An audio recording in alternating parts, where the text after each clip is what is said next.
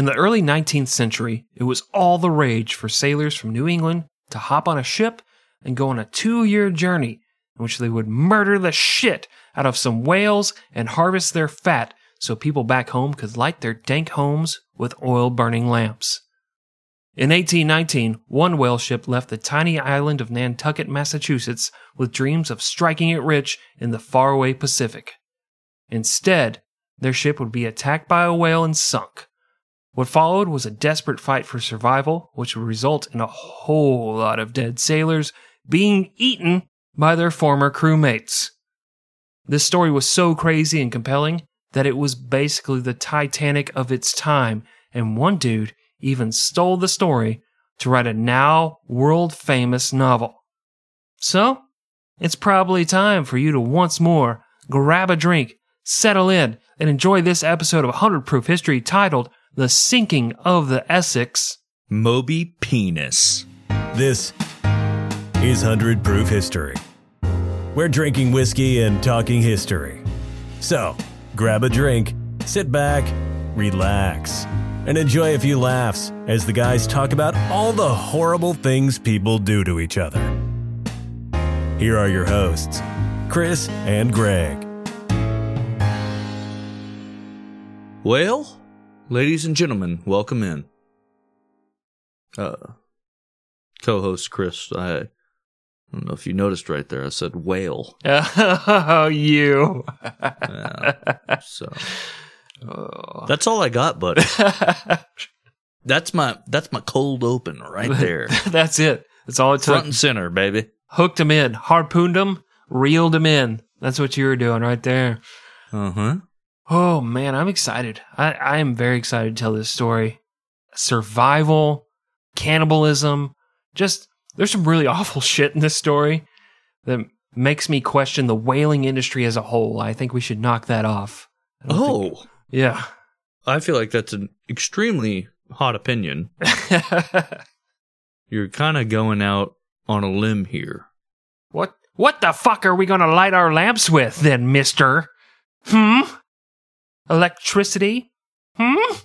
You're like the first woman that is, I don't know, that Weinstein guy. He's maybe a little unscrupulous. A little creepy.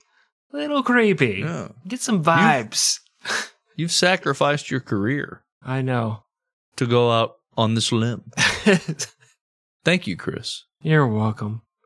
Greg, I have something unrelated to talk about right here. It's something that came to my attention today, and something we have noted in the past.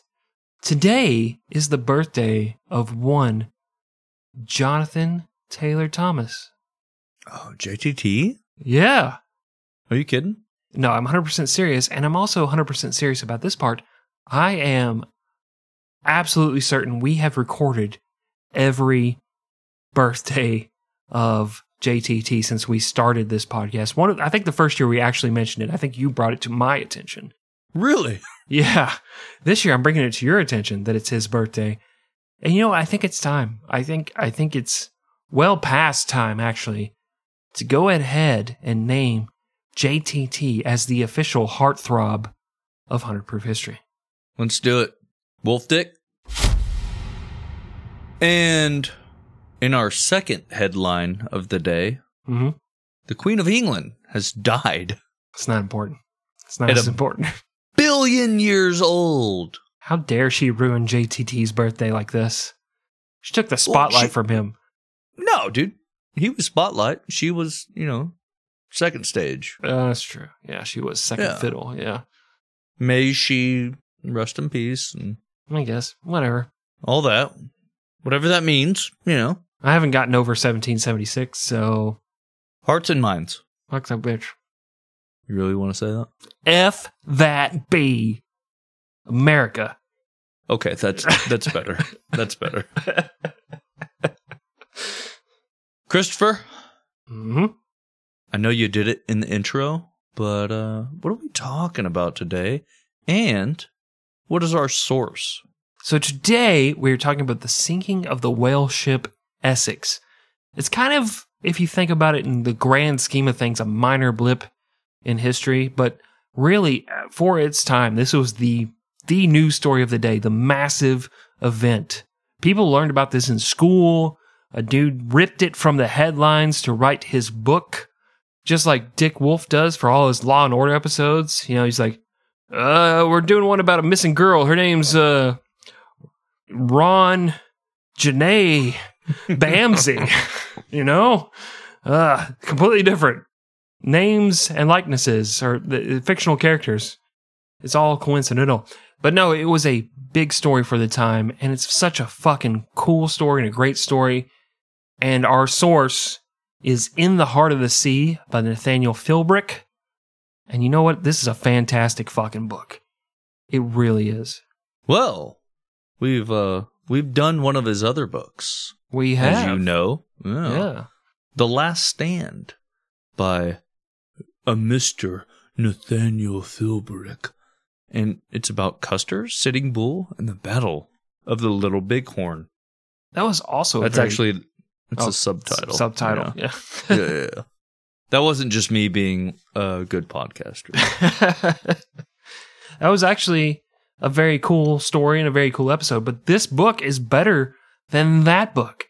Because as we discussed on that episode, that book's like 400 pages and 300 of it is just set up for the battle. This is all action, baby. This is whaling. This is murder. This is cannibalism. It's such a good read. It's a very quick, fast read. But if you hate reading, and I know most of you morons do, maybe just listen to us for the next hour or so. Tell you the story of the whale ship Essex. Do you think I hooked them back in? They were like, oh, I want to buy this book and not stop. You didn't only hook them, you harpooned these whales, Chris. Oh, there you are.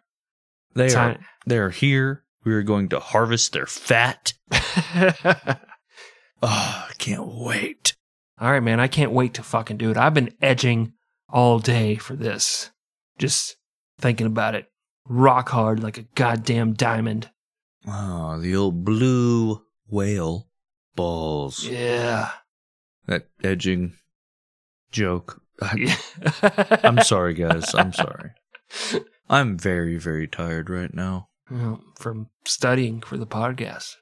I was just reading so much, flipping through pages like Bradley Cooper in that fucking movie. But I was on way more drugs than he was. He's just out there actually on whale boats trying to harpoon a whale because he's like, this is going to be good research for the podcast. I'm ready, guys. I'm fucking... And it just took him out of him. But I believe in you, Greg. I believe in you. I went into an actual lighthouse and lived for 2 weeks. As you guys know, we took a week off, and that was for field research. I actually used these chromatic contacts that went in my eyes that made everything black and white. And they also made everything this weird aspect ratio that was more restrictive than like 4:3. And I went in a lighthouse and just tried to live the life of somebody from that time. Much like the movie, The Lighthouse. I really wanted to, go down the rabbit hole, so to speak. So if you guys notice any aberrations in my behavior,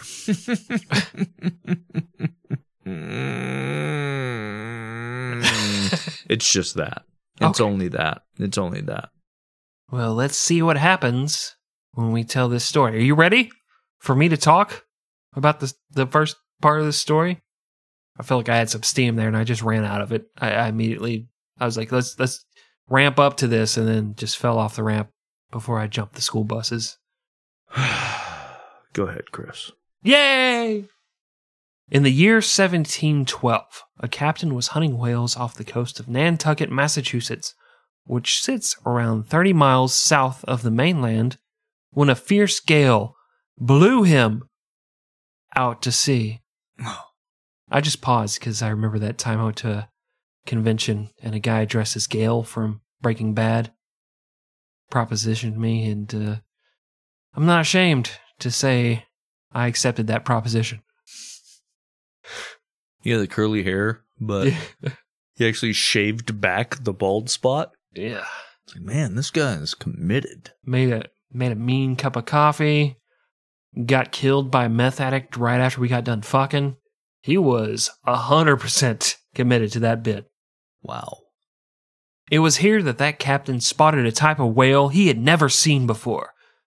He was awed by its grace, its natural beauty, just the majestic nature of it in general. And so that captain grabbed his trusty harpoon and murdered the shit out of it. Well,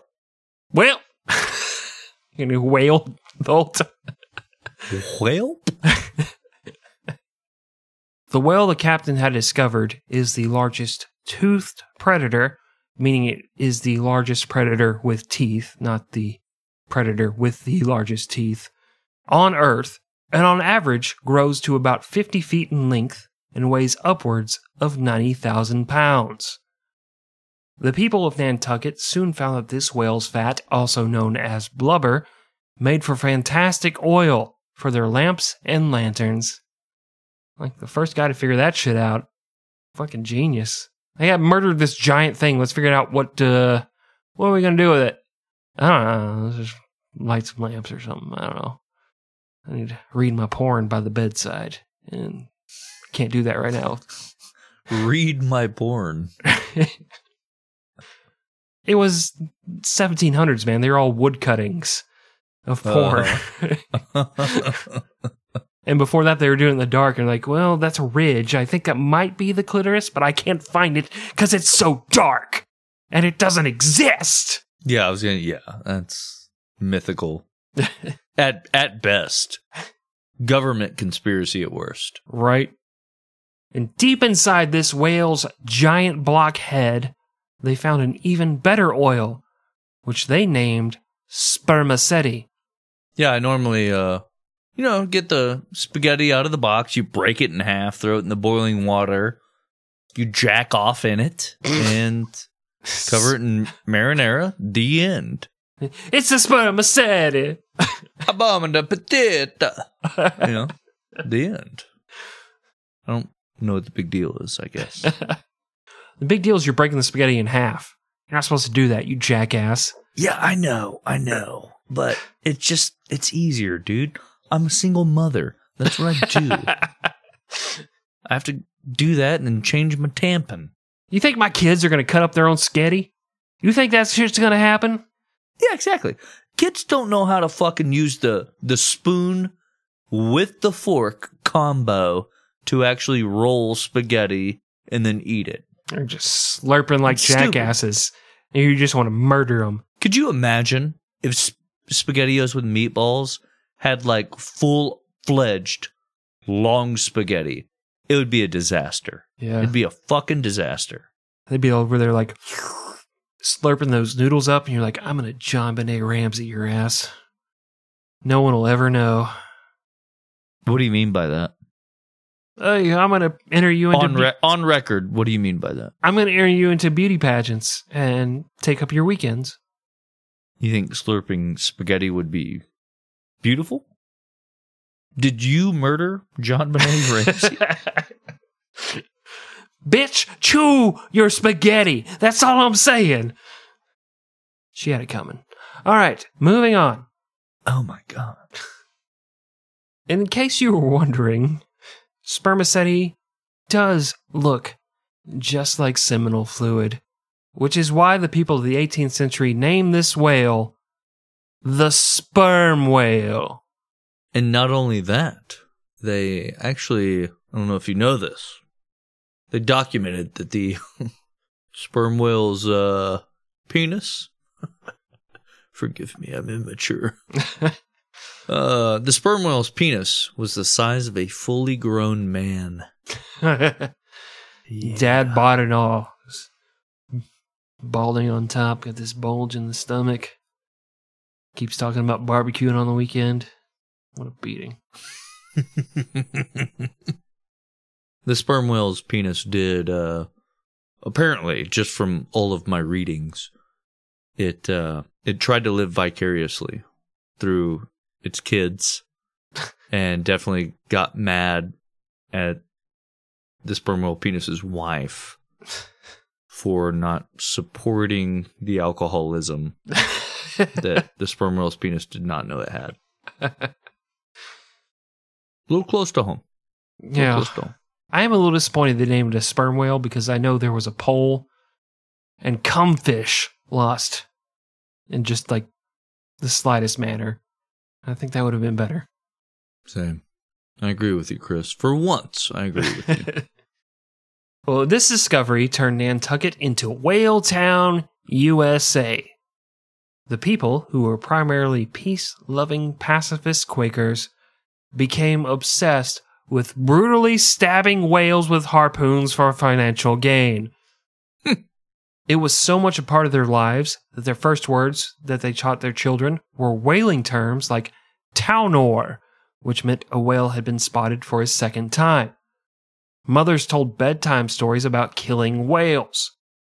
Women refused to marry men who had not yet harvested a whale, and one mother even wrote with pride in her journal about her 9-year-old son attaching yarn to a fork and harpooning the family cat. Honestly, hilarious. Yeah, I don't know. That's how all of our serial killer episodes start, but go ahead. Well, I mean, it's an ancient cat, dude. The cat would have been dead no matter what. Yeah, this cat's like 200 years old. Come on. Kind of funny. It's a little funny. The island economy was booming and was practically recession-proof. The English were some of the biggest customers, so the people of Nantucket even used their Quaker religion to remain neutral during the war and kept selling that sweet, sweet whale fat to the Brits. They're also like, hey, would you like to try these oats? If you put them in hot water, it makes a really bland breakfast. Really filling. Get you going on a cold day. Like, no, just give us the fucking whales. What are you doing? No. Check it out. It comes in a cardboard tube. It's got a picture of our founder on it. It's pretty cool, right? I mean, it's good marketing, but no, it tastes like cardboard. So what if we put these little things in it that look like eggs, and then when you heat it in the microwave, they turn into dinosaurs? You motherfucker, I'm in. I'm in right now. Yeah! Can you make it what like is that? The Quaker Oats instant oatmeal with dinosaur eggs? What is that? It's a thing. Is that a thing? It's a thing. Oh, there's no way there's chemicals involved that would harm children. Whatever. Holy shit. Dinosaurs. Sorry, I'm just kind of grumpy. Sperm whale, it triggers me in a certain way. Mm-hmm. Yeah. I think it's because of, I had a southern uncle. Yes. He had his accent, and I remember him saying, "Yeah, get that sperm. Well, let's take you back home." So it's like sperm whale. So I don't know. It's just something about it. Just brings me back to maybe not a good time. I was 25 years old, so yeah, it's like fireworks with dogs. Like I just need to find somewhere to hide. Every time I hear sperm whale, okay. Yeah. But to be clear, I was 25 years old. Yep. Mm-hmm. Very important part of the story, yes. After my uncle and I had this contentious relationship. Non-sexual. Yeah. On you my part. Went and saw Stomp together, and one of you loved it, and one of you thought it was kind of shit. And that was the falling out. Yeah. It's just trash cans. They're just banging trash cans on the stage.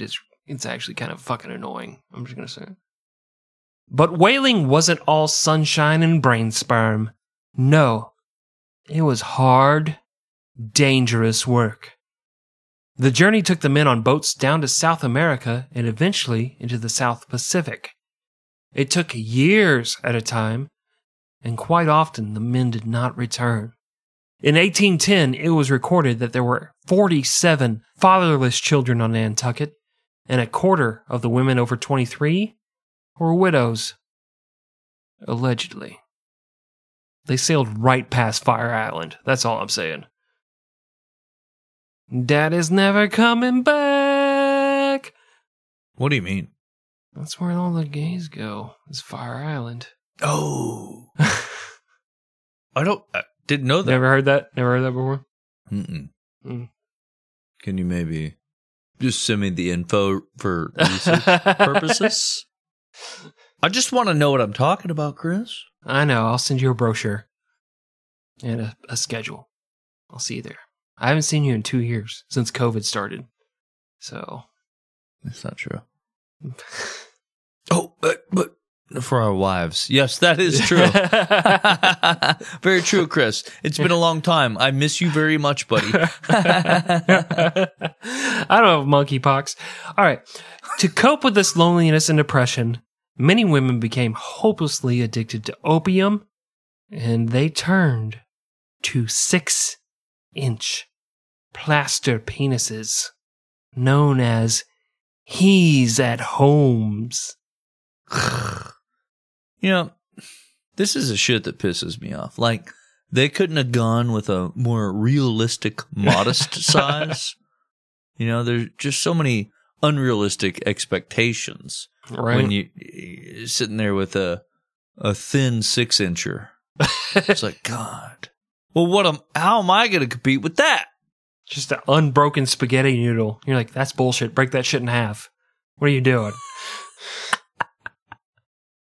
And little known fact, the sailors of Nantucket also had their own strange accent that confused mainland Americans. A whaleman kept his clothing in a chest. His harpoons were sharp, especially while attacking a large whale for its isle. The captain slept in his own private cabin, and the mate kept the ship's log for the entire voyage. And it sounds awesome when it's a guy talking, but when you picture a woman doing it, it just sounds like a Monty Python skit. He's like, the captain's in his cabin! Like, what the fuck are you saying to me? Sounds awful. He's going out for the wheels for the ear. Like, oh my God. Oh, I hate it. I've never been less turned on in my life. And I saw my uncle's dick at my 5th birthday party. Yeah. This is worse than that. He was just peeing on the side of the house. Like, wasn't a proposition. No, but I was not turned on by it. Also, I was not 5. turned on. Well, this is the world 28-year-old Captain George Pollard of the whale ship Essex found himself in the year 1819 as he was preparing to set sail. Built in 1799, the Essex was an old ship on its last legs. Or... You mean sea legs? Lieutenant Dan, you ain't got no legs. Nice. She was small for the time at just 88 feet long and 239 tons burthen, which is fancy ship talk for how much shit it could hold. Since it was an old little bit ship, the owners decided to cheap out on the repairs and stocked it with only the bare minimum of provisions.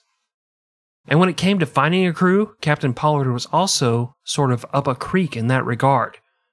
He was a freshly promoted rookie captain, which meant he got to pick his crew only after every other captain in Nantucket had done so.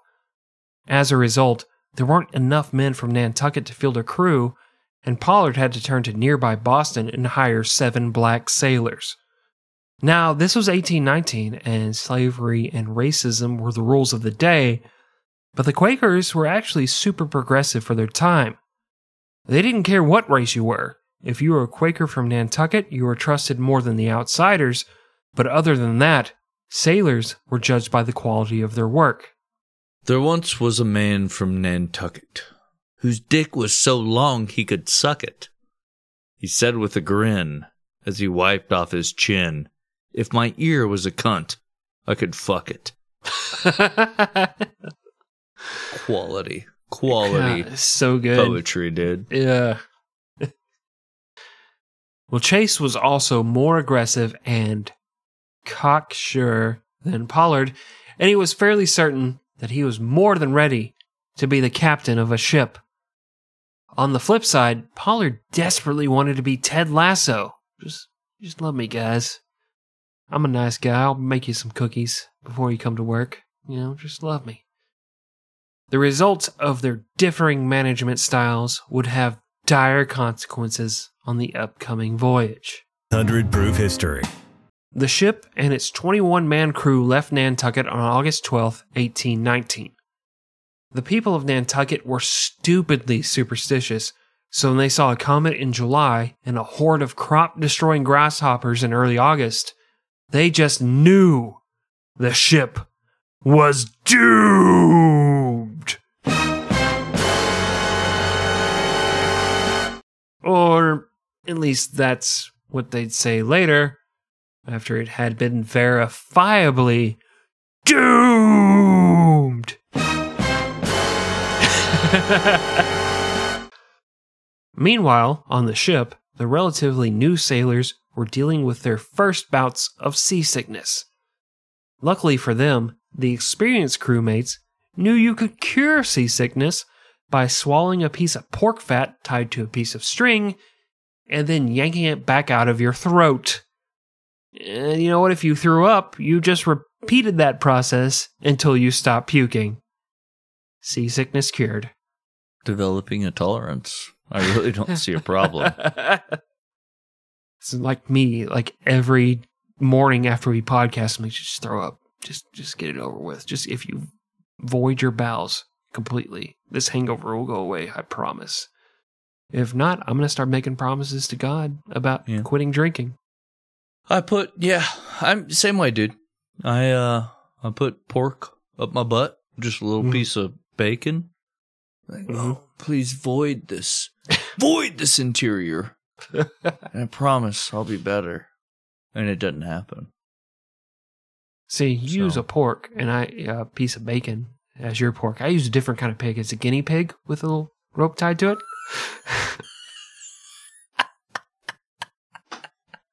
Oh, yeah? Yeah. The old Richard Gere model. Yeah. I remember when he was trying to repent back in the day. Trying to get over his hangover. That's all he was doing.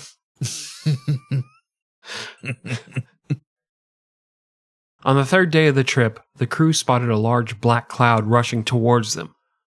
Now, the proper thing, as a nautical expert, I can tell you, the proper thing to do would have been to shorten sail, which means you lower certain sails, parts of the sails, to decrease their resistance to the wind, the amount of wind they're catching. You want to lessen that in a squall, as we call it, on the ocean. That you've never been on. Oh no, I'm terrified of the ocean. Okay.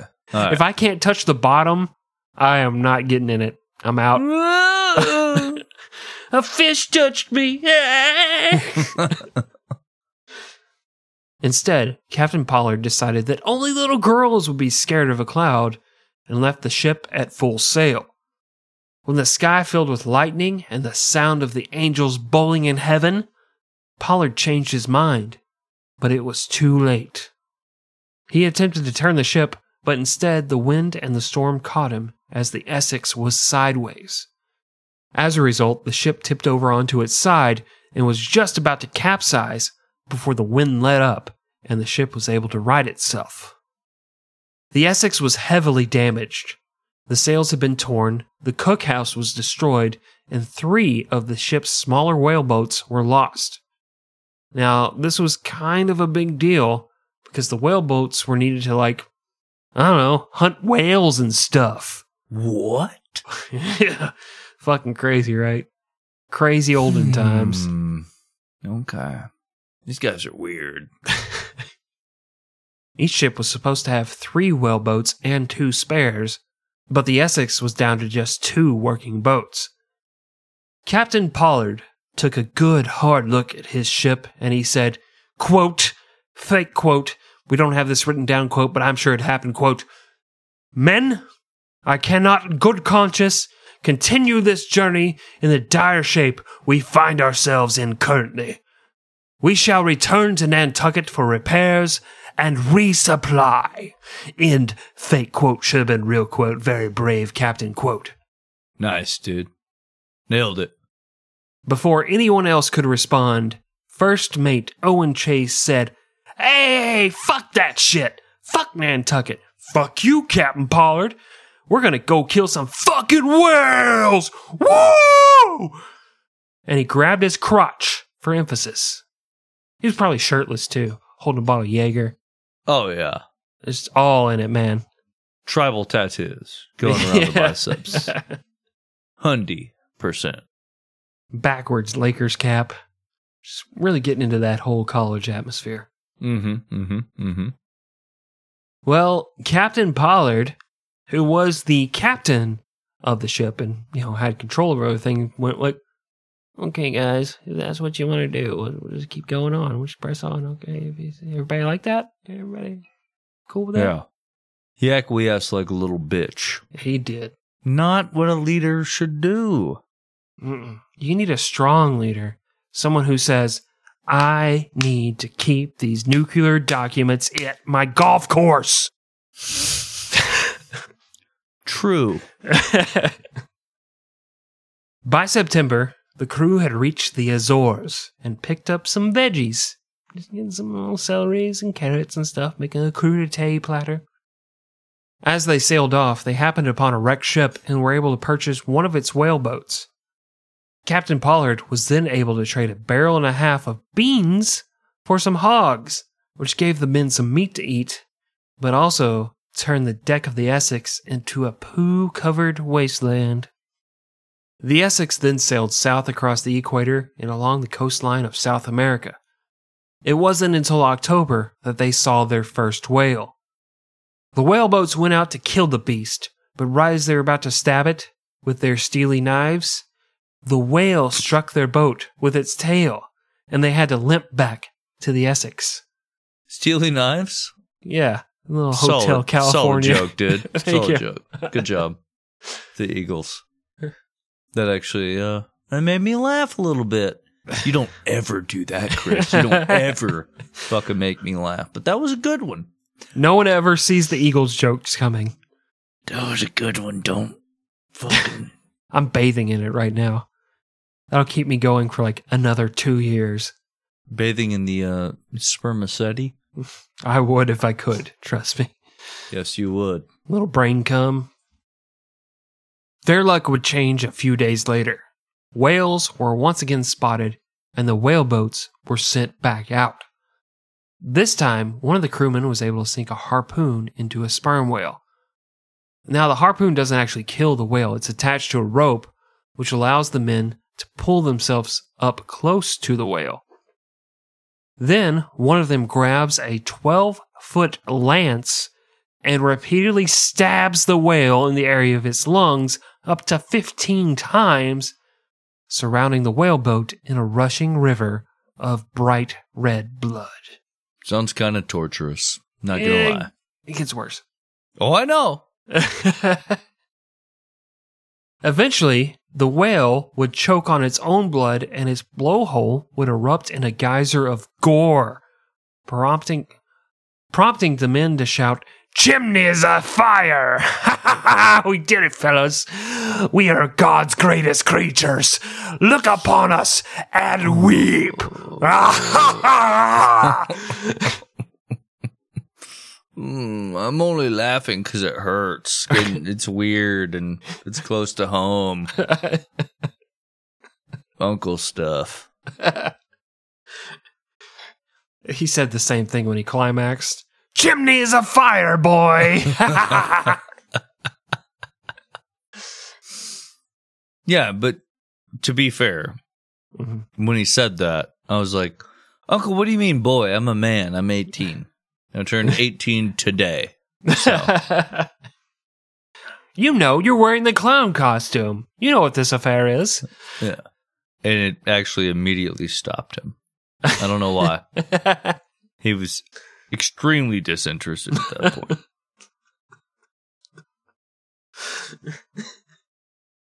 You've been a real downer since your little brother died.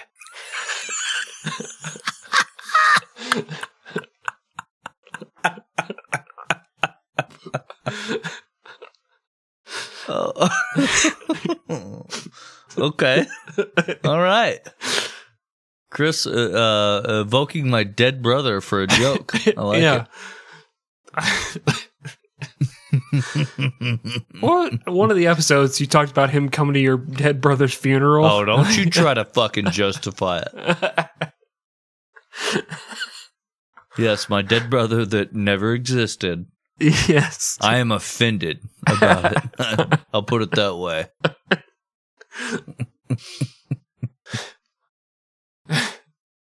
Well, after the blowhole would spew gore into the air, the men would row away as the whale went into what is known as its flurry, which involved the whale violently thrashing around as it puked up everything it had eaten until finally the whale was nothing more than a giant corpse floating peacefully in its own blood and vomit.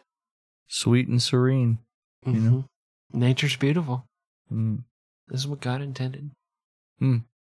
The whale was then towed back to the Essex, where its skin was peeled off in strips and the blubber was harvested. Once that was done, the whale was decapitated and the spermaceti was removed from its skull by the bucketful. Then, one or two men climbed inside the skull just to make sure that they got all of that sweet, delicious whale brain cum. Hearing that, Yeah.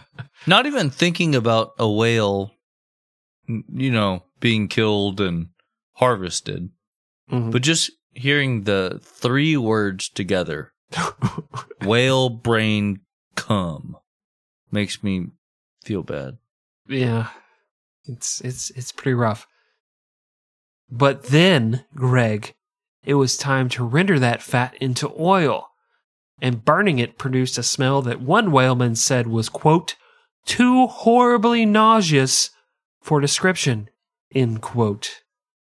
This whole process, known as trying out, lasted up to 3 days. At the end, the ship and the men would be covered in gore, and then they'd all high-five and go do it again. You did it, fellas. You fucking raped and pillaged Mother Nature. Now that guy back in Nantucket's gonna be able to look at his wood carvings and know where the clitoris is. Maybe. If it's real, we've heard tale of such things. The white whale, if you will. We don't believe it's true, but it may be. Here we are on the seas. We're ready to find it. Is it real? Is it fiction? Is it myth? We don't know. That's all right. Yeah, good point, David. The next time my wife lets me flop around on top of her, and we're like, baby, let me get at your white whale. And that will end sex for the next year, at least. But I think it'll be worth it. Hell yeah.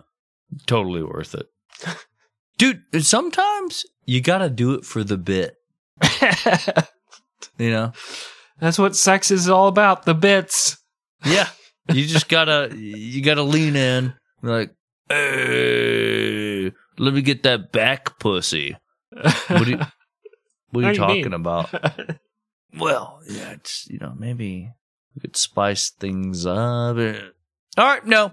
Never having sex again. You're done. You joke, but that actually happened to me when I started playing that clown circus music in the middle of sex.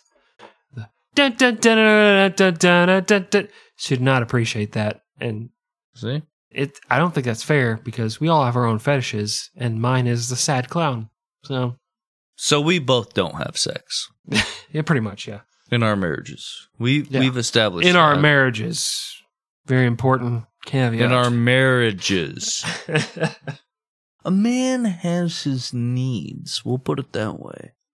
And every once in a while, I spoil myself rotten. I thought you were about to say every once in a while, I service those needs. Oh no, I go way overboard. I gotta stock up, it's like keeping things in a jar. Yeah? I need a 6-month supply.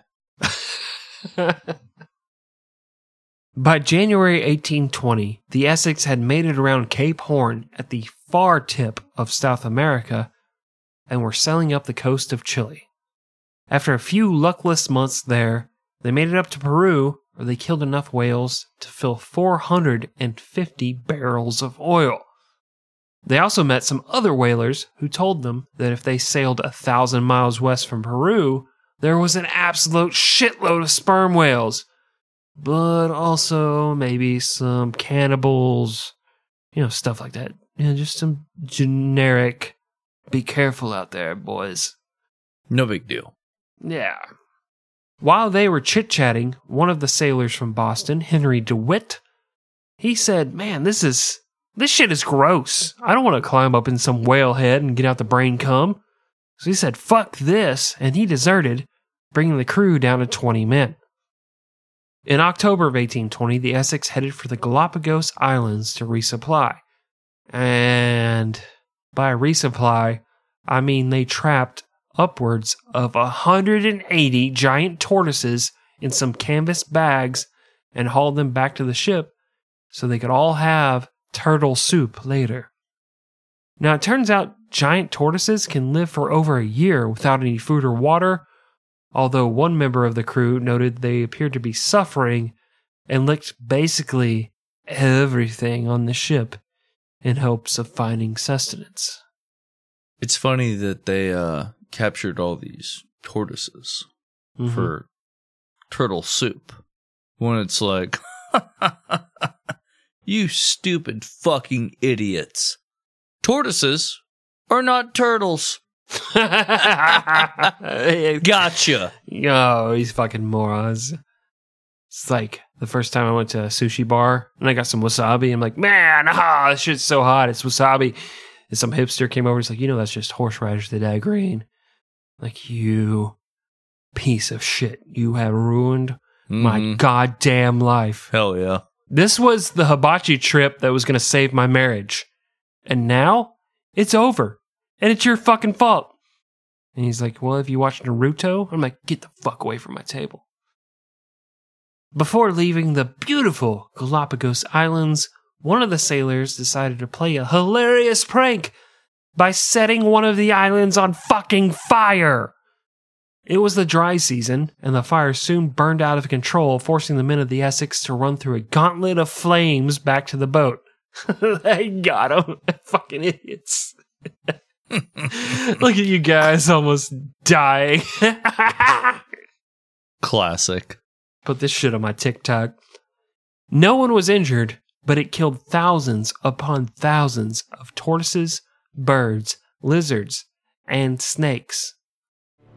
Captain Pollard, First Mate Chase, and the rest of the crew then set sail for the hunting grounds that sat 1,000 miles west of the Galapagos. They had been gone for over a year and had 700 barrels of oil, which was about half of what they hoped to bring home. Up to that point, they had been dickheads towards some beautiful and peaceful creatures, all in the name of getting rich off of lamplighter fluid. But Mother Nature was fucking pissed, and she was about to get her revenge in a big way. Okay. Didn't you hear their music, Greg? Some serious shit is about to happen. Ominous music. And we'll find out after the break.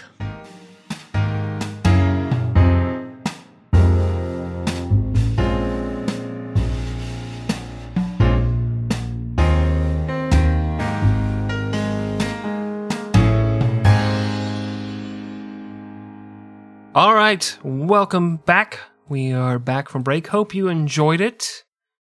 Mine was actually sort of eventful, Greg. I had an eventful break because, as you know, as I've repeated several times on the show, I live in a boarding home.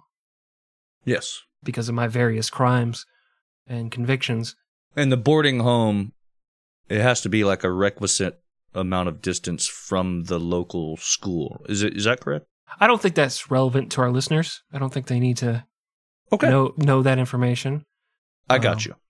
Okay. We are on certain maps that say don't trick or treat there, but that's just because we give out crappy candy, I'm sure. And, just not a lot of money. That's probably the reason. Yeah. Not a lot of money, But one of my roommates here overheard the first half of this show. And I didn't know this, but he spoke up and he said he is actually a ship captain or former ship captain on a whaling ship, Captain John Ramsey. And he asked if it'd be okay with you, Greg, if he just came on real quick and talked about his experiences. Oh, really? Yeah. That's kind of cool. Weird twist of fate, yeah, but he has some experience, and I thought it'd be cool if he came on. How interesting and convenient to the show. Yeah, it is. It blew my mind too, but is it cool if he hops on real quick? Hops on the Zoom? I've got a few questions I'd love to ask. Okay. Hey, he said it's okay. Hey, how's it going? Thanks for having me. Well, Captain, John, what do you go by? Well, I my full name is Captain John Ramsey, but I just go by my first and middle name, which is John Bonnet. It's French. Your name is Captain, huh? Yes, that's correct. Captain Jean Bonnet. And I know what you're thinking. Yes, I am named after her. Just a weird bit of coincidence. Okay. So you're, like 20 years old? Well, if you don't think about the math, it adds up. Just don't. Oh, okay. Yeah. If you don't add it up, it adds up. I got you. Okay. Correct, yes. Well, welcome to the show. And Chris tells me that you used to be a captain of a whaling ship. Oh, no. He's being way too kind. I never made it past second MIT. Never got me master's degree. That's one of my biggest regrets. I hit that proverbial glass ceiling, and that's as high as I'm going to rise on the boat. So, you do what you can. Okay. But you did serve on a whaling ship, right? Aye, for many a year. And let me tell you, it was man's work. I've heard tale of the modern man's troubles, what with their traffic jams and cubicles and their clinical depression that makes them blow their brains out in the bathroom of a Subway sandwich shop. I feel that one, yeah. But being on a ship for 2 years with nothing but muscle-bound men, sweating as they toil away in the hopes of finding a majestic beast to kill and harvest, well, that gets the testosterone levels up and gets the blood flowing to certain parts. Makes you feel like a right strong man. Okay, I'm starting to see the appeal here, honestly. That makes sense. It's funny. You wouldn't think there'd be much whaling that was going on these days. Kind of seems like a brutal and unnecessary venture. How dare you? How dare you, sir? I'll tell you what's brutal and unnecessary. Watching the soul drain from a man's body as he tells his mates he can't go out clubbing with them because his wife is getting suspicious. And, of course, by clubbing, I mean whacking baby seals over the heads with tire irons. That poor, dead-eyed bastard, well, he'll never know the thrill of killing a whale, collecting its blubber for to make that sweet, sweet oil. But, we don't even use that kind of oil anymore. Don't give me that shit! You've obviously never been on a whaling boat where we slather ourselves in whale oil and get the most glorious of tans. We don't deal with none of that namby-pamby tan-line garbage. No, save for a tiny Playboy bunny marker, we tan the whole body. We even lay flat on the deck and hoist our feet to the sky to tan our taints, because we saw it on Tucker Carlson. You ever watch Tucker? You see that one on TV on the land? Do you get Tucker on land? No, yes, I don't watch it. Oh. What is this taint business? Well, it's supposed to be really good for your health, where you tan the taint and the genitals. Is this a thing? This is a very big thing. It's on TikTok and everything now. I can't believe I'm having to explain this to you. Oh, boy. Well, I got some Googling to do. Well, anyway, this episode is about a shipwreck. Do you have any experience in that field, by chance? I do. 'Twas after my whaling career fell apart. Like I mentioned, I hadn't defended my thesis yet, so didn't get that master's degree from So I was serving on a pleasure vessel that was sailing off the coast of Fire Island. What does that mean? What? What's a pleasure vessel? Sorry, let me answer that in character. It's where all the men's dreams comes true. Okay. Exactly what I thought. Yes. Okay. Continue. It's a certain type of cruise that certain people, maybe people named Cruise, would vote against. That's all I'll say.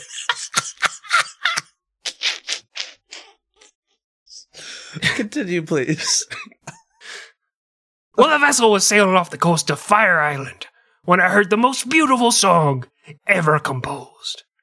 It drew the entire crew into a trance, and the captain steered toward the voices from wherest it was coming. As we was approaching the coast, I happened to spot the 3 most beautiful drag queens I have ever seen, and they was singing the song that I can still hear to this day. Why waste me time? You know you're gonna be mine.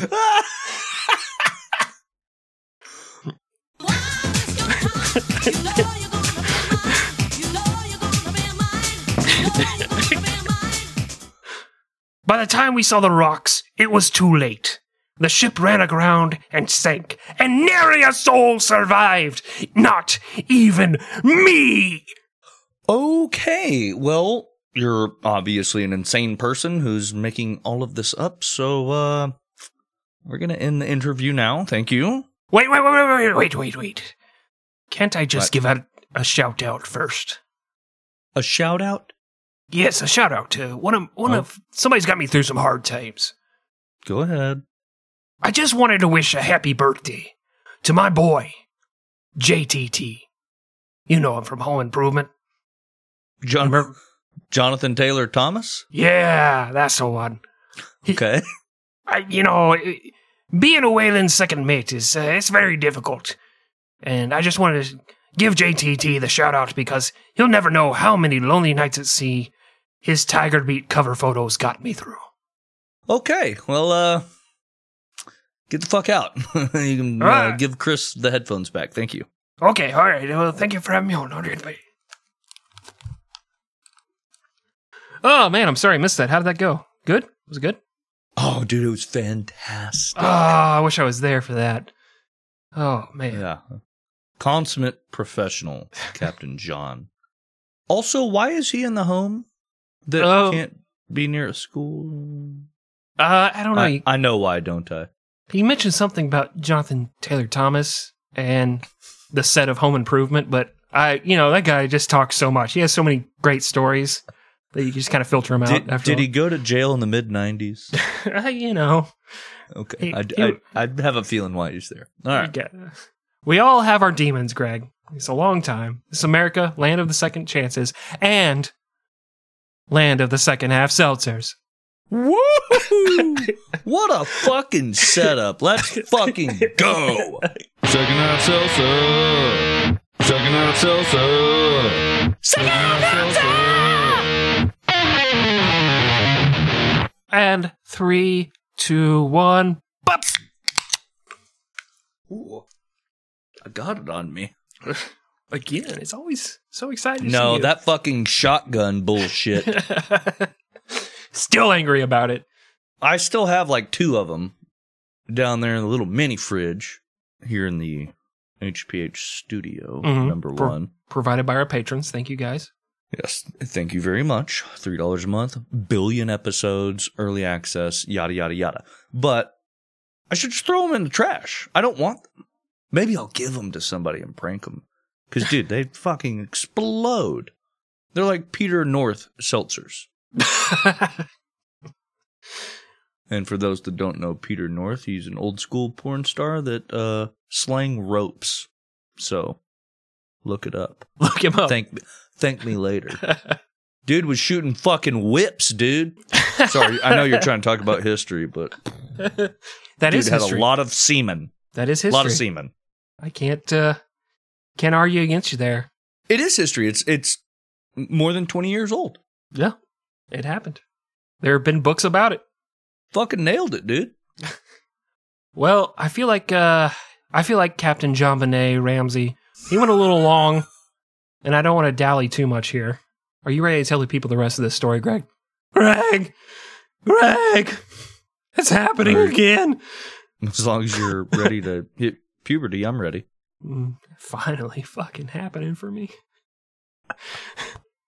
Well, I've already opened the second half seltzer, so I can't wait, dude. Let's fucking do it! Can you tell JonBenet Ramsey to put his penis back in his pants? I see it on the Zoom. Okay, I'm going, fuck!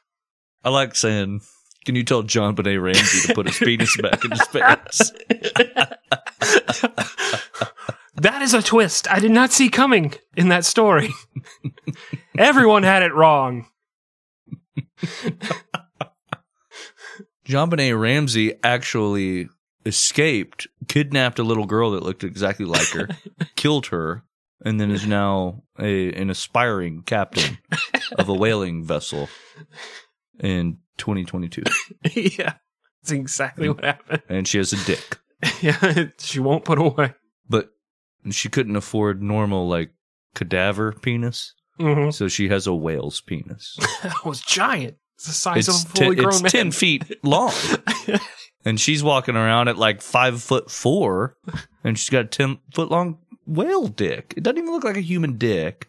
Its size obviously is not proportional in the slightest. Do I have to go downstairs? It really hurts my dick. That poor JonBenet. Yeah. Suffered enough. Oh, I just got your text message. It's what? John Beignet. Oh, okay. I was going to say, we're going to be in, like, legal problems if it was JonBenet Ramsey, like that. It's a different person, obviously. Yeah. That little girl that died. What? This is John Beignet, like the little donut things in New Orleans. Okay. Yeah. That's good. That saves us a lot of trouble. Yep. All right. Just like our producer's name, Wolf Dick.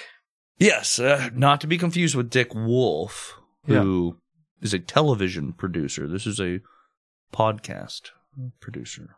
Mm-hmm. Mm-hmm. They've both slept with my wife, though, so.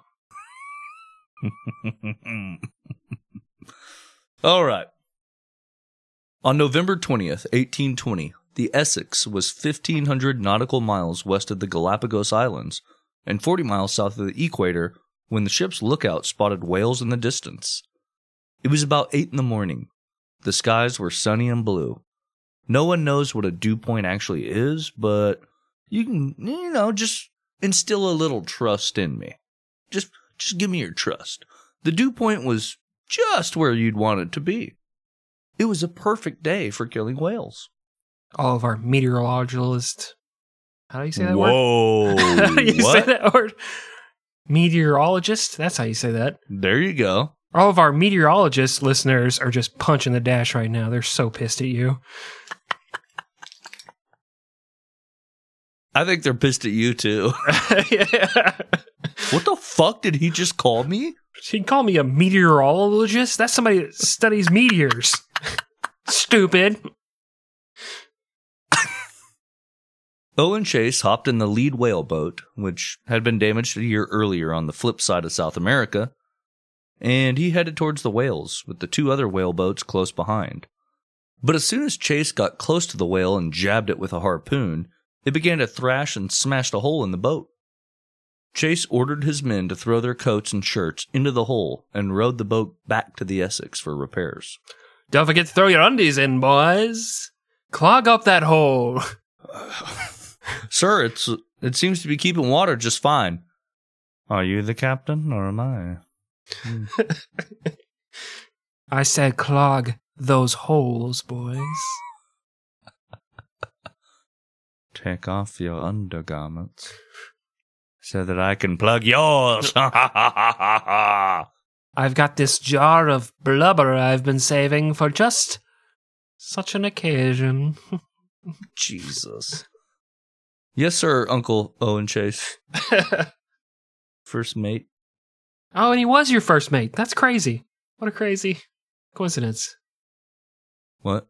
That your uncle was your first mate. On that ship you were on together. My uncle was definitely my first mate. On that 18-foot speedboat out on Lake Travis. Middle of international waters. That's what he said. Feds can't get me here, boy. That's what he said. Cheers. You don't have to have pubic hair in international waters. Yes, sir, uncle. He made me call him Sir Uncle. So it was a respect thing. Even though he was your first mate. He was my first mate. Yeah, that's crazy that you had to call him sir. He was also my first date. Hmm. We had 50 first dates. For some reason, you never remembered any of them. Just like that movie. Yeah. And he got to fuck on all of them. 19 was a hell of a year for you. Yeah, they started on my 18th birthday. Let's just be clear.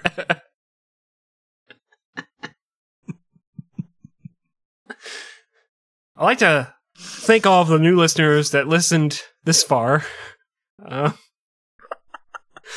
Well, thanks for checking us out. Yeah. Goodbye. Yeah. Yes, this is a fair sample of what you should expect from all of our episodes. Yeah, This is I mean, let's be honest here. If we try to keep you around, you're just going to see that it's only this. It's going to get all right? worse, yeah. So, yeah, thanks again for giving us a try. Sorry it didn't work out. We're like the married chick with 3 kids that puts all of our red flags on the Tinder profile. Just put it out there. Let's not waste time here. Oh, yeah. Like that, the sign on the front lawn that says, "In this house, we believe pee is stored in the balls. Birds aren't real. Squirt is mostly pee. I identify as an attack helicopter. We out here doing hella gangsta shit." And bottom text. It hit you. That's real. It's that mom. Yeah. Well, when you think of whales, you probably think of those whale noises you hear on like your sound machine as you fall asleep and wonder, if your wife is really just friends with that 25-year-old yoga instructor who only gives lessons at his apartment after 10 p.m. for some reason. It's COVID. That's what she told me. It's COVID-19. Okay. It's her get out of jail free card. I don't know what she's doing anymore. A lot of people use COVID as the get out of jail free card, Oh. I guess she's doing it too. Ooh. Are we going fucking spicy right wing right now, dude? Let's do it. It's just the flu. It's basically the flu. Let's go, boys. Only like 1.5% people died. Okay. Who cares? I think my grandma would be willing to lay down her life to make sure we have lower prices at the grocery store. Because she's a red-blooded American. Let's kill her. Oh, I can't fucking wait. That bitch has it coming. Give me a quilt for Christmas? Are you fucking kidding me right now? Oh, a card. No money? Oh, You gave me underwear and you stapled $5 bills around the band of it. You realize you ruined the band when you did that. You stupid bitch. Why don't you just stuff them in the band like my uncle does?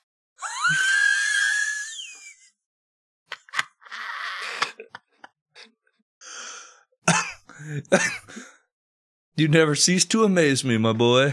Thank you. But sperm whales communicate with clicks that reach up to 230 decibels, can be heard from hundreds of miles away, and sound oddly like a hammer hitting a nail. And that's kind of relevant. Just something to keep in mind, since at this point in our story, first mate Owen Chase is hammering nails into a whaleboat to fix it, while surrounded by whales in the middle of whale mating season. Ah, well, Not relevant. Irrelevant point. Wasting the listener time. yeah. I don't even know why I said it. Chase was hard at work when he looked up and saw the largest whale he'd ever seen, allegedly 85 feet long, floating along the surface about 100 yards away. The whale spouted 2 or 3 times, dove underwater, and resurfaced around 35 yards from the ship. Suddenly, it picked up speed and barreled towards the Essex and smashed right into the side of the ship, knocking every man off his feet and sent giant tortoises flying across the bow of the ship. Never before in the entire history of Nantucket whaling had a whale attacked a ship. No one knew what to do. Chase moved to stab the whale, which was sitting dazed beside the hull of the ship, but he hesitated because he was worried it would thrash and destroy the ship's rudder. The whale then swam about 600 yards ahead of the ship and turned around. Then it charged. This time the whale struck the Essex head on, lifted the 238-ton ship out of the water, and began to push it backwards. The bow of the ship was crushed. Water rushed in as men panicked to try and scramble onto the whaleboat Chase had been repairing. By the time the rest of the crew, who were still out in the other 2 whaleboats, realized what had happened, the Essex had flooded and capsized. The whale calmly swam away, never to be seen again. My bro was just trying to get some strange. It's like, what's that clicking noise? Oh, that bitch wanna fuck. She sent me the... You up? Look at that wooden bitch. What's up, girl? I'm just sitting here in the ocean and hear click, click, click, click, click. You up?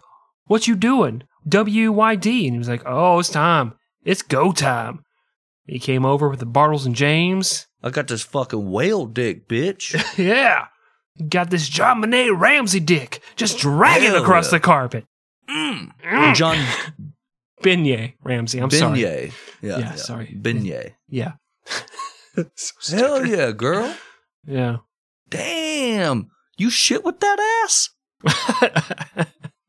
You shit with that fucking wood ass? Damn. Give me wood right now, I'll tell you what. Oh. And then she just shut it all down. She's like, no. No means no. And he's like, fine, go back to sea. Live my life. Well, the men rowed back to Essex and began to salvage everything they could from the wreck. Fortunately, the ship's steward, William Bond, had gone to the lower decks and retrieved the navigational equipment before the ship had flooded. You get the little Garmin GPS out of there. And all The that fish shit. finder. Whatever the fuck navigational equipment was back then. Am I right? Am I right? It was just a big patch of grass and you pick it up like in golf and drop it in the wind to see which way it's blowing. That's a golf joke for all of our golfers. All of our golfers. Yep. You're welcome. Well, through the holes they hacked in the side of the boat, the hole, if you will, the men were able to extract 600 pounds of hardtack, a few barrels of fresh water, and several tortoises? Tortoisei? Oh. I think if I said tortoisei, it sounds smarter. Tortoisei. And hogs that they just happen to be like, they survived and they're sinking, right? Yeah. But they're like, fuck, dude. Like Babe sitting there. And they were, swimming towards the boats, just trying to be saved. Mm-hmm. And they were, for a little bit. Before they got turned into soups and such. And bacon. I do like how you were like, oh, I'm going to say tortoisei to be smart. And then said the word hogs. Because there's no way to say the word hogs and sound like a smart person. Like, Ma! The hogs gotten out again. Doesn't matter. Doesn't matter. Yes, sir. There were some hogs there. He's like, how do you use that fucking word? The anti-disestablishmentarianism of the modern man, it will only run amok, and they will eventually revolt. And when they revolt, they will find the nearest hog. They're not saying that. Well, the next morning, the crew was divided into 3 boats, which were placed under the command of Captain Pollard, First Mate Chase, and Second Mate Matthew Joy. The men built sails for the small whaleboats and used wood from the sinking Essex to build up the sides of the boats to make them more seaworthy. Meanwhile, the Essex leaked whale oil into the surrounding sea that splashed onto the men and their small whaleboats, making them slippery and dangerous to move around in. You know, the men, I would assume, probably got pretty oily. Mm-hmm. Mm-hmm. A little glistening, yeah. Well, these men, they needed a plan of action. Captain Pollard figured the closest islands were the Marquesas, but he feared going there because he had heard the islands were full of cannibals and homosexuals. So that was a no-go. Yes, we know, but in their eyes, homosexuality was the moral equivalent of eating human flesh. Same thing. Yeah. And they're just trying to eat hogs on those boats. About 2,000 miles away were the Society Islands, featuring the tropical paradise island of Tahiti. You may have heard of it. I don't know. I have. I'm cultured. I'm traveled and Stuff. renowned and stuff, so fuck you, listener. You know? Fuck you! Captain Pollard told his men to have some goddamn faith because he had a plan. But it was not to be.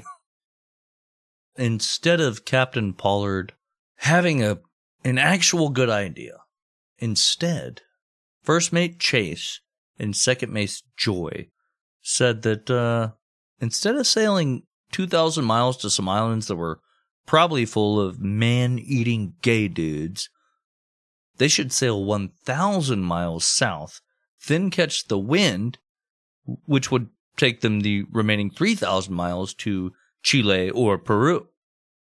They figured the whole trip would take about 60 days, and they definitely had plenty of food and water for that. Captain Pollard once again said, "Well, it looks like I've been outvoted, and a ship without a devotion to democracy isn't any sort of ship I want to be the captain of." And he agreed to Chase and Joy's plan. I like this guy. He doesn't want to, he doesn't want to ruffle any feathers. Just wants to make people happy. And that's what it's all about. That's how I live my life. That's what leaders are supposed to do, is you placate constantly. Immediately. You never put your foot down. Immediately give up all power. Yeah, dude. That's how you lead, yeah. That's a good leader. Said the subordinate. Said the sub-dude. The sub-dude. What's up, dude? Each boat was given 200 pounds of hardtack, 65 gallons of water, and 2 Galapagos tortoises. Each man would be rationed 6 ounces of hardtack and a half a pint of water a day, aka 8 ounces. The food amounted to about 500 calories, which sucked, but the big problem was the water, because the human body requires at least a pint a day to remove its waste products. To make matters worse, their hardtack was soaked with seawater, which, of course, introduced more salt into their body and forced their kidneys to work overtime to pull fluid from the body to excrete the salt. AKA, they needed more water than they originally needed. Can you imagine the calf cramps while you're sleeping at night? Just enjoying a nice dream. And they wake up like, fuck. And you're just grabbing the calf, like trying to massage it. Oh, you get those bad boys? Oh, I'm constantly dehydrated. I'm definitely, I can relate to these guys because half a pint of water, that seems like an extreme amount to me. Yeah. I'm like, I drank 12 sodas today and an energy drink and 14 seltzers. I'm definitely hydrated. Look how clear my pee is right now. My kidneys are doing great. Yeah. By November 26th, the 3 boats had made significant progress to the south as they planned, but the wind and a few storms had actually carried them to the west, meaning after 6 days, they weren't any closer to their destination. In the name of speed, they opted not to tie their boats together and just hoped they could stay within 100 feet of each other. The same night they decided this, Chase heard Captain Pollard crying out for help. His whaleboat had been attacked by an orca, also known as a killer whale. The boat didn't sink, but the entire next day was spent repairing the damage. They soon began to butcher the tortoises and drink their blood to fight off their thirst.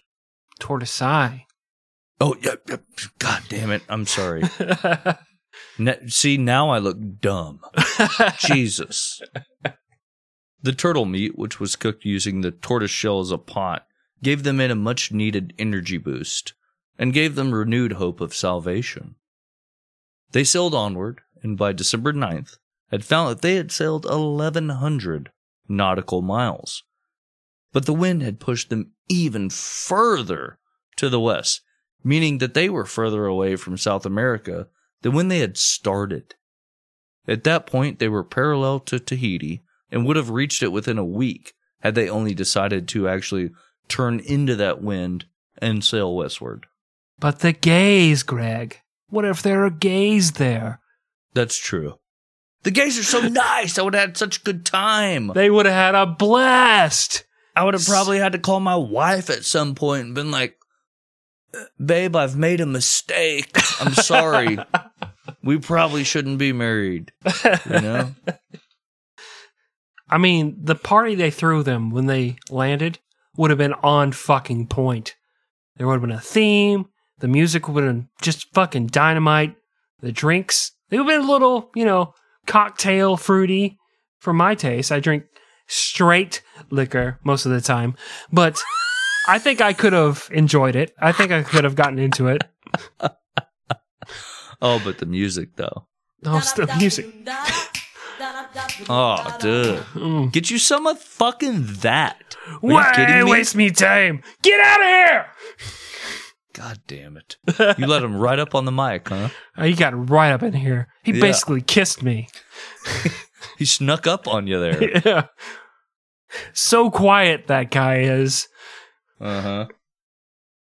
Well, things were getting, let's just say, pretty desperate on Chase's boat. He'd transferred the food to his sea chest, and whenever he slept, he did so with his arm draped over that chest and a loaded gun in his other hand. That's just so, like, movie typical. What? That's how we all sleep in the boarding home. Oh. Nobody's getting my fucking spicy shrimp ramen. Fucking bitches. You can just come over in my room. Nobody's getting my young boy underwear collection. You fucking weirdos. By young, I mean like under 20. I thought you meant like Chinese guys named Young. Are you proud of this podcast? Are you ever like, hey, check out my podcast? Because I'm not. I hate myself. Please don't listen to that. Please don't. You found that? Oh, shit. Don't tell anybody, babe. Please don't tell. When I'm introduced to like strangers and somebody's like, oh, yeah, Greg has a podcast. I'm like, no. Inside, I'm smiling outwardly, but on the inside, I'm like, no, please, God, no. I don't want to have to explain this shit, dude. This is, all it is for me is a way to make money and a way to get rid of the trauma that my uncle has caused me for free. Or for, I guess for money, yeah. I don't know what he did. Nah, he's just mean to me. And he fucked me on my 18th birthday.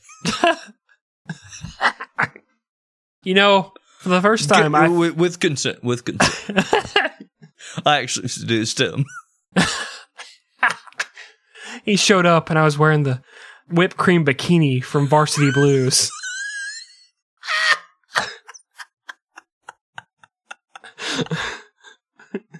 Oh my God.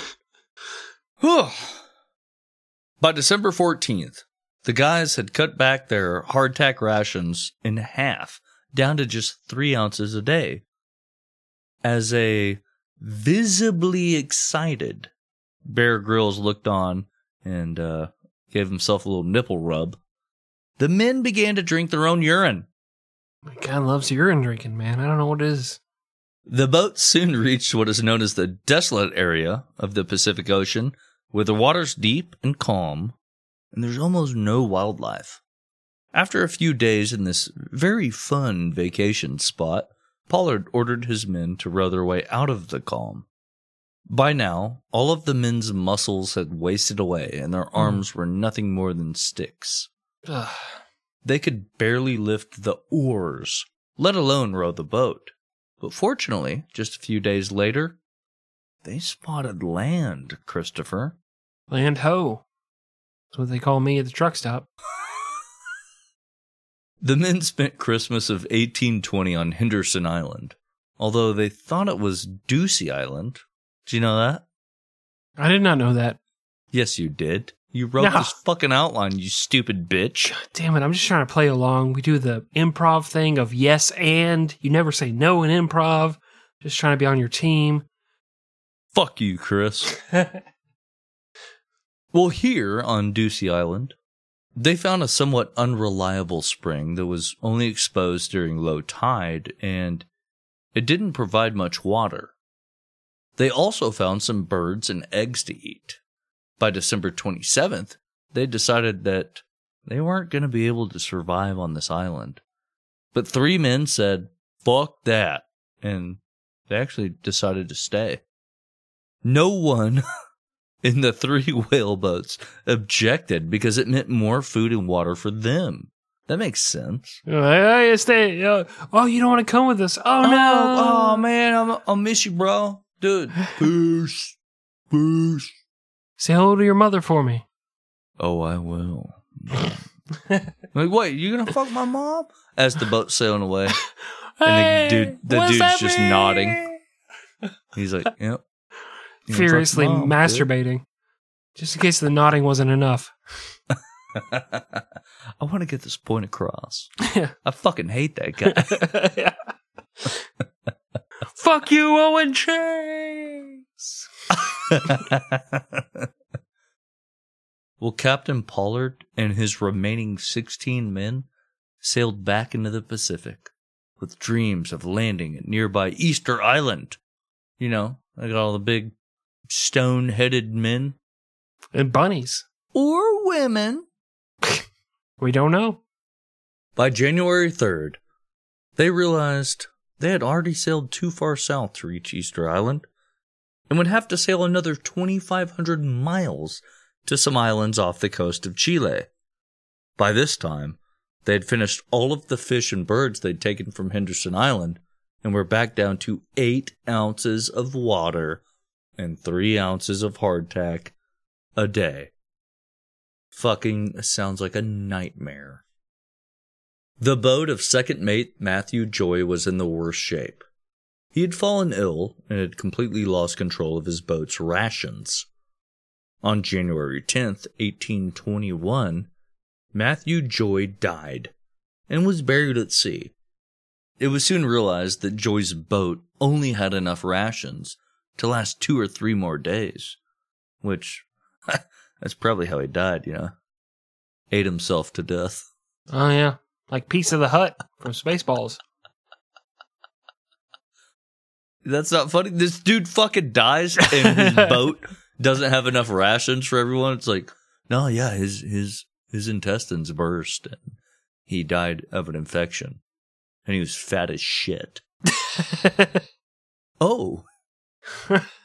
He was not a good guy at all. Anyway, the boat was placed under the command of sailor Odeb Hendricks, and Captain Pollard shared his rations, but by January 20th, 14 days after the holy day, they were almost completely out of food.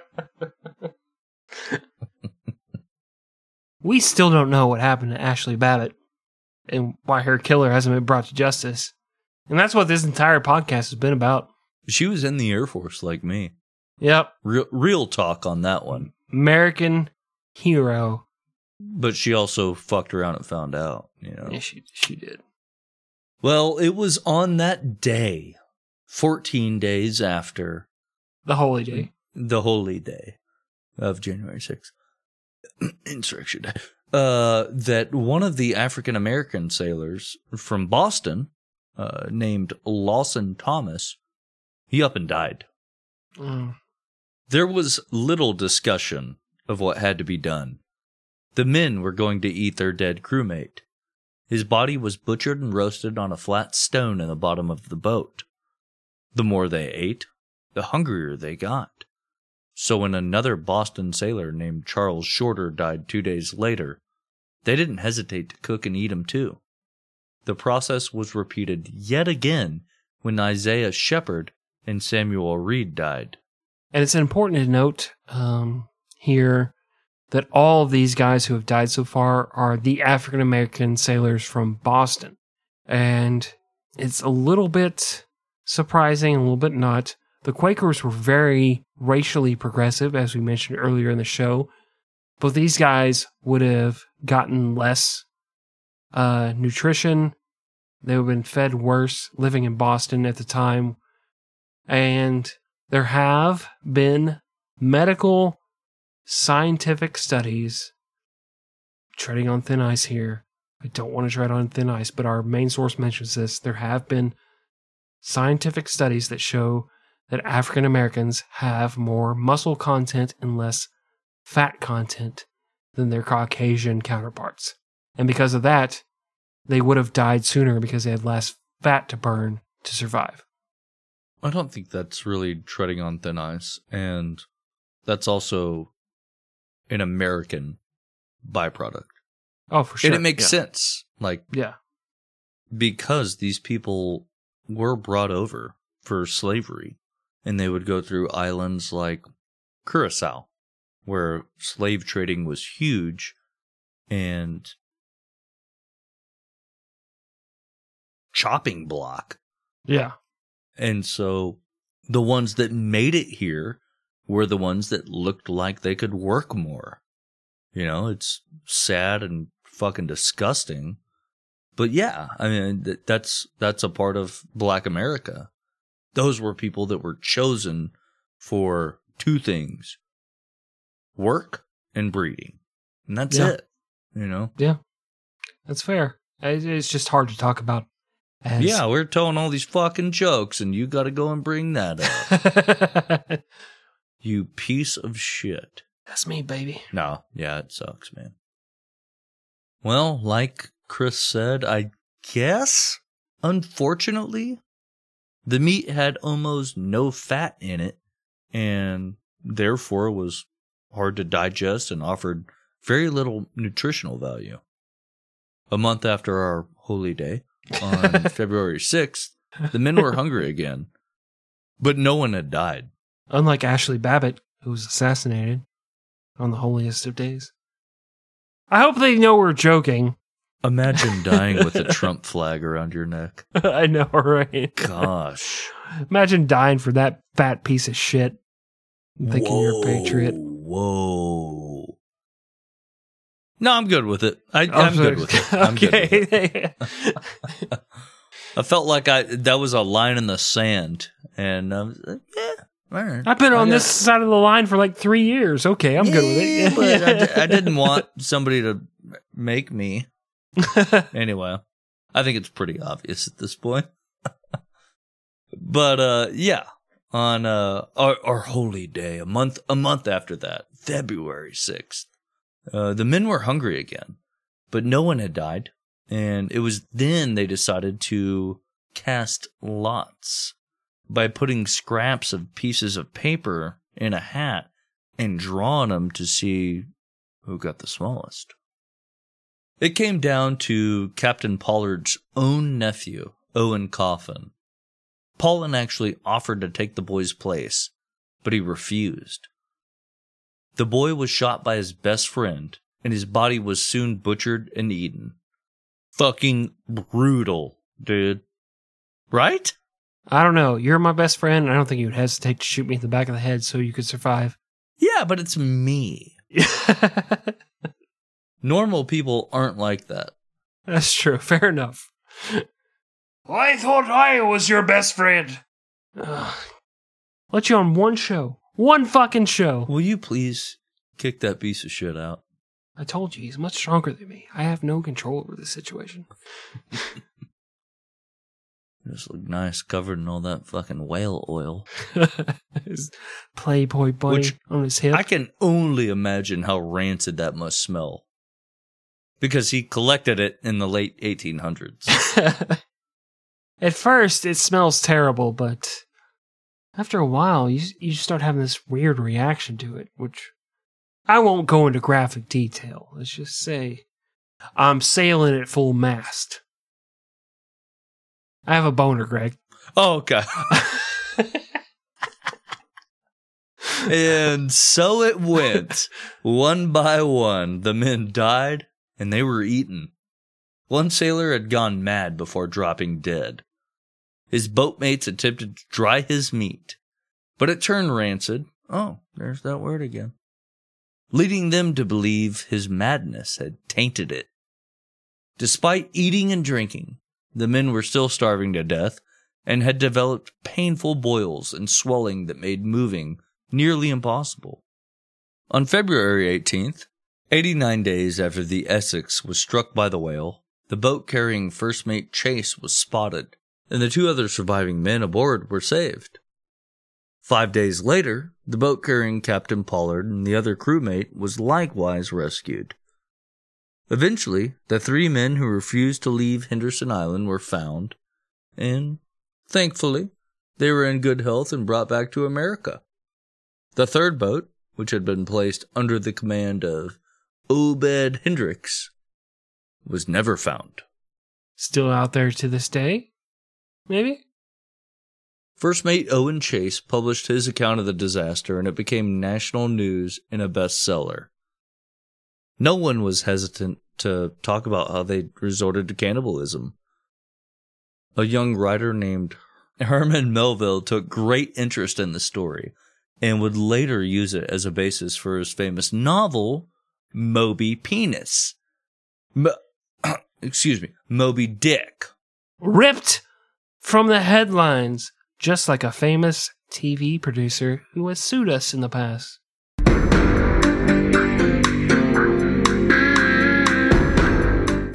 Ah, Dick Wolf. Yep. Yeah, we can't control the name of our producer, Wolf Dick. It's just a weird coincidence. Captain Pollard would be given another ship, but it too would sink, and he'd eventually retire to Nantucket, where he worked as a watchman once a year, where he would remember his lost crew by locking himself in a room and refusing to eat for a full day. What a really hero. Paying his penance, you know? Yeah, what a hero, yeah? I died with him that day. Shut the fuck up. It's like on 9/11, I just cover myself in chimney ash and walk around the streets. God. Jeez. We all suffered! Unbelievable. In 1846, a fire spread throughout the city of Nantucket. There was no fire department, just private fire companies, and the stored barrels of oil soon ignited. By morning, almost a third of the town was a charred wasteland. For all intents and purposes, the whaling industry in Nantucket was dead. And after hearing how sick the whole process was, we can happily say, good fucking riddance. End of story. Woo! We did it! Everybody's like, you can't tell the tale of the Essex in one episode. You can't do that. It's too comprehensive. It's too Stupid big. Fucking idiots. It was the Titanic of 1820. How can you just tell the story? Guess what? It just fucking happened! Right in your fucking ear holes, you dumb bitches. Well, we did leave out some parts, but it's just because we like to do this little thing at the end of the story that we call Fast Facts. Fast fact! Number 1. The men who joined a crew of a whaling ship were paid in shares. In other words, they received no money up front for their work and would only get paid a portion of the profits after the 2.5-year expedition. For example, a cabin boy could expect to get 1/600th share of the profit. And because some of the men were idiots and fractions were like black magic to them, they would haggle to receive even less money because in their minds, 1/900th sounded like 300 more than 1/600th. Fast fact number 2. Most experienced sailors knew how disgusting the trying out process of a whale was. But the new sailors repeatedly changed clothes after every watch. By the time the first whale had been tried out, these men would be out of clean clothes and would have to buy more from the ship's store at marked up prices. But they could of course buy them on credit, and the cost would simply deduct from their shares at the end of the trip. Fast fact number 3. Just for funsies, and so you know what the men were going through, here's the progression of severe dehydration. First, you get cottonmouth. Then, you get severe head and neck pain and your skin feels tight and shrunken. Then you start to hallucinate. Your tongue swells and hardens into a useless rock. You lose the ability to speak, you begin to sweat and cry blood, breathing becomes incredibly difficult, and finally, your internal organs mercifully shut down and you receive the sweet butthole kiss from the Grim Reaper. Fast fact number 4. No one knows precisely where the Essex sank, and since she was a wooden ship that sank in warm Pacific waters, it's incredibly unlikely that any wreckage will ever be found. So, the only surviving pieces of the ship are a wooden chest that was later found by another whaling vessel and a tiny piece of twine that Benjamin Lawrence made during his 93 days in a whaleboat with Captain Pollard. All right, guys, we thank you for listening. Hope you enjoyed it. Hope you found it entertaining and educational.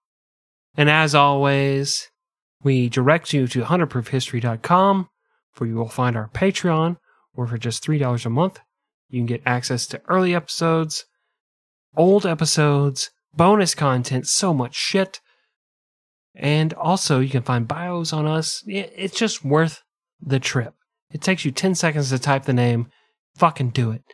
We also ask you to check out @100proof history on all your favorite social media sites and apps, where you can find funny pics, memes, stuff related to the story in between new releases. And that's it. We love you. Thank you for listening. I am your sexiest of co-hosts.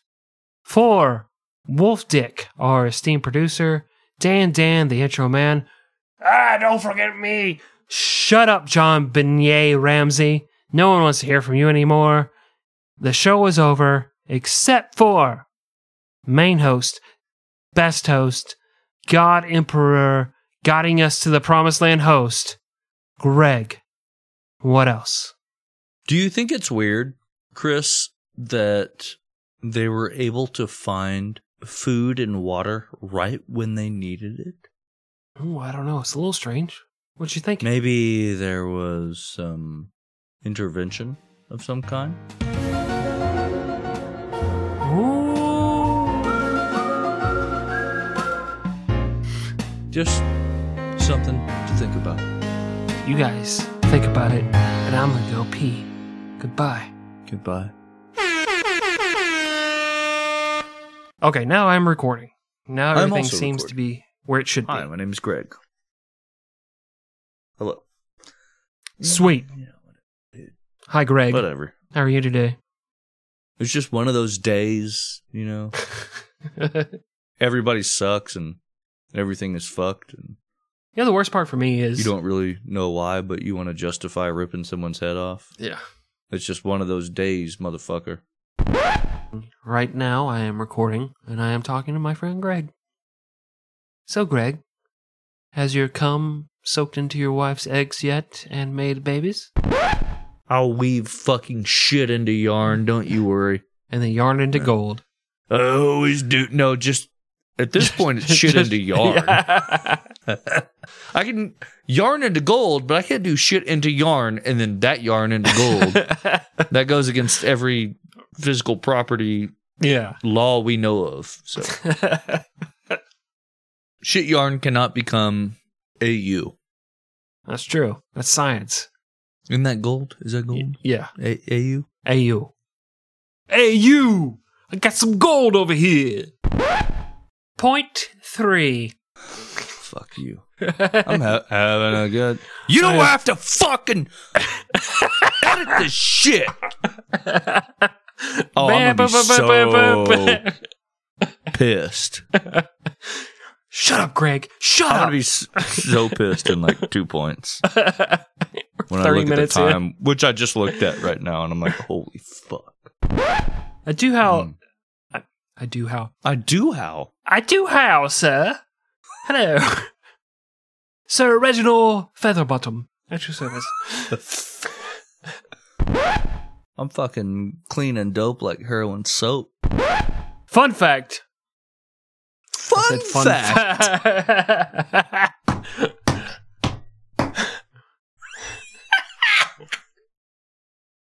You Fast fact. fucking Cucklestein.